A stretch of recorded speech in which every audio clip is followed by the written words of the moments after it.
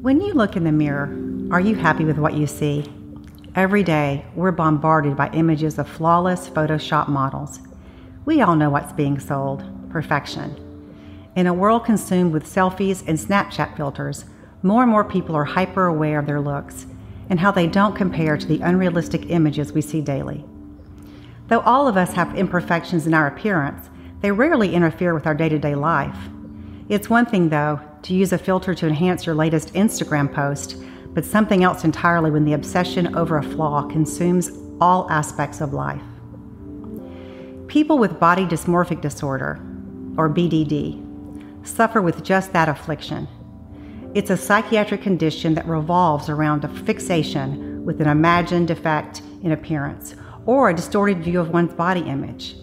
For the nearly 3 million Americans impaired with BDD, the perceived flaw is significant and prominent and all-consuming, often causing severe emotional distress and difficulty in daily functioning.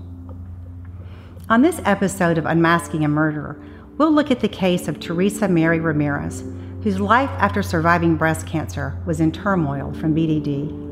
In September 1988, her plastic surgeon agreed to remove her healthy remaining breast and reconstructed both with silicone implants as she wanted them to be the same size. And so began an 8-year saga of increasing obsession and frustration as she attempted over and over again to reclaim the lost beauty of her breast and to fix what doctors increasingly viewed as imaginary complaints of pain and discomfort.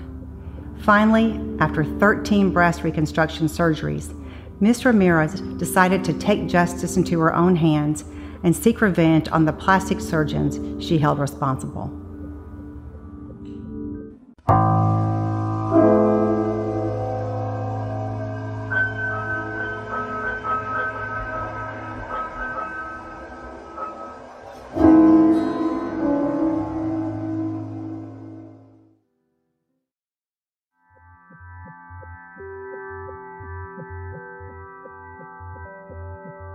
On the morning of July 3, 1997, plastic surgeon Michael Tavis and his wife Deborah were in a rush to get to their Petaluma, California clinic. The newlyweds had just celebrated Deborah's 45th birthday the previous day, and the festive mood hadn't quite worn off yet. They were running late for an 8:30 a.m. appointment, so Deborah, who also worked in the clinic, tried to reach office manager Kay Carter to let her know they were on their way. But strangely, she got no answer. As the passionate surgeon sped away from his nearby family home that morning, he had no idea of the fate that awaited him at his beloved practice. When they pulled into the driveway next to the clinic, Deborah noticed something unusual. Kay's car was parked nearby, but their patient was waiting by the entrance as if Kay wasn't in yet. Deborah and Dr. Tavis entered through the rear door and smelled coffee brewing, but were greeted by an eerie silence. They both had a feeling that something was not quite right. As Deborah slipped into the kitchen to touch up her makeup, she overheard a woman talking calmly to her husband of just over a year. "I've seen 28 surgeons," the voice explained in a controlled tone. Dr. Tavis replied reassuringly, "I'm sorry. I care." Then, gunshots, loud and deafening, reverberated through the office. The first tore into Dr. Tavis's chest, while the second struck him in the back as he fled down the hall. Hit 2 more times, he collapsed onto 59-year-old Kay, who, though still alive, had also been shot and was bleeding from a head wound. Deborah fled through the back door with her life, but Dr. Tavis was not so fortunate. The 53-year-old father of 3 died that morning in his clinic's reception area. Authorities were immediately on the case to find out who was responsible for this callous crime. 3 days later, they got their answer. 48-year-old Teresa Ramirez was found by staff at the Harbor Court Hotel in San Francisco. She was on the floor of her room in a diabetic coma. When they searched her handbag for medication, they found instead 2 guns, $5,000 in cash, and a small notebook containing a hit list of doctors headed by the name Michael Tavis. She immediately became their #1 suspect.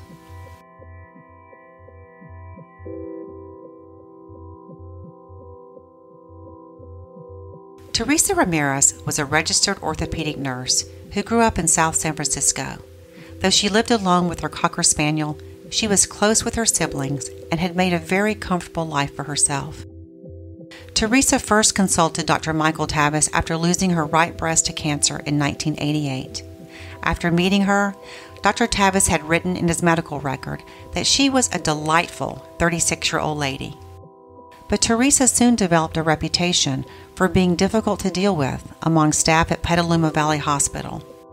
In September 1988, Dr. Tavis agreed to remove her healthy remaining breast, and in January 1989, reconstructed both with silicone implants. Painful scar tissue formed as a result, so he operated again to remove them. Not long afterwards, Teresa complained that her new implants were leaking and uneven in size. Dr. Tavis then performed yet another surgery. This was only the beginning of Teresa's 13 total breast surgeries and what would become her deadly pursuit for perfection. In the early 1990s, she sought financing from her HMO for a new procedure, a cosmetic request they refused. Teresa's response was to go to Dr. Tavis and threaten to puncture her implants herself. Then in 1992, she was awarded $100,000 in damages after claiming that one of her breast implants was punctured when her pickup truck was rear-ended in a car accident. Her insurance enabled her to pay Dr. William Shaw, head of plastic surgery at UCLA. He performed a tram flap procedure in which fat from her abdomen was used to fill her breast, replacing the silicone. Dr. Shaw confirmed after her surgery that both implants were in fact intact after her car accident.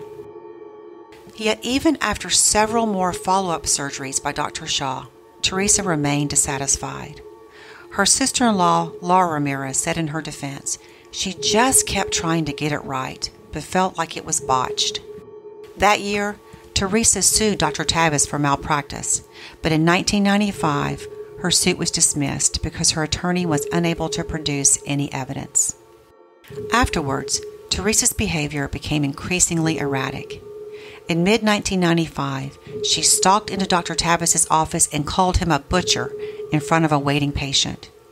She also confronted Dr. Robert Fees, who worked for her HMO, creating a scene in his office by exposing her breast. Teresa's sister, Patricia Bushman, believes it was when Teresa was diagnosed with diabetes the following year, though, that pushed her over the edge. As soon as she found out, Patricia said, something in her mind just clicked off. On the day of Dr. Tavis's murder, Teresa first drove to the Santa Rosa home of her HMO doctor. He was out of town, but his name was on the list later found in her hotel room. Investigators also discovered an Amtrak ticket to Van Nuys, California, just a 10-minute drive from the office of her other plastic surgeon, Dr. Shaw. After being found in a diabetic coma shortly after shooting Dr. Tavis and his office manager, Kay Carter, Teresa Ramirez regained consciousness and was arrested.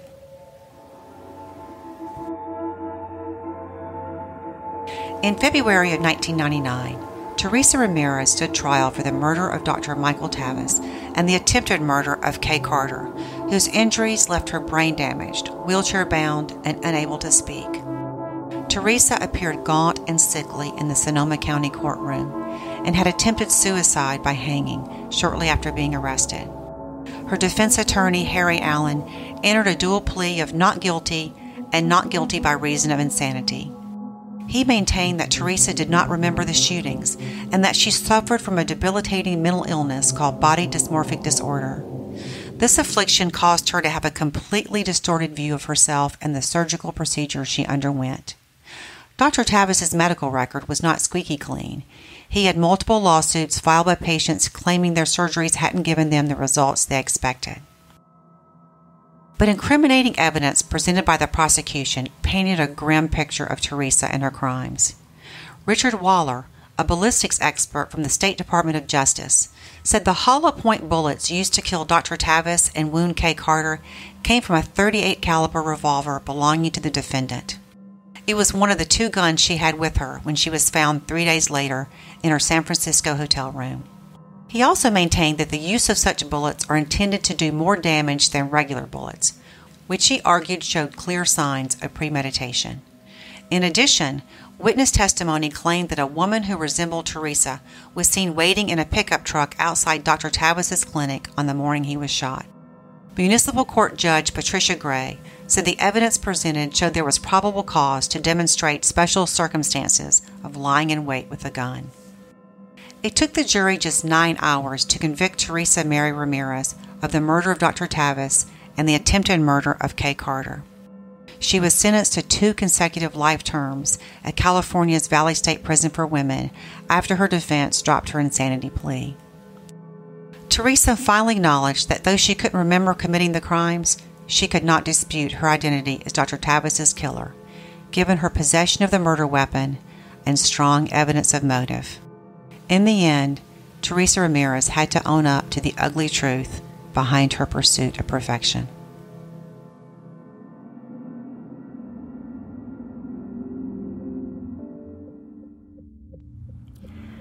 Body dysmorphic disorder, or BDD, affects approximately 2% of the U.S. population, about 1 out of every 50 people.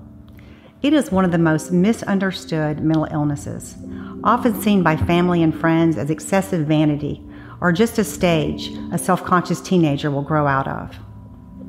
Teresa Ramirez clearly had some physical complaints about her breasts in addition to her unhappiness over how they looked. However, there appeared to be no question that she became increasingly obsessed with what others thought were imagined or minor flaws in their appearance. I spoke with the prosecutor in this case, who talked about Teresa's increasingly strange behavior prior to the murders, her disheveled appearance at the trial, and her multiple suicide attempts.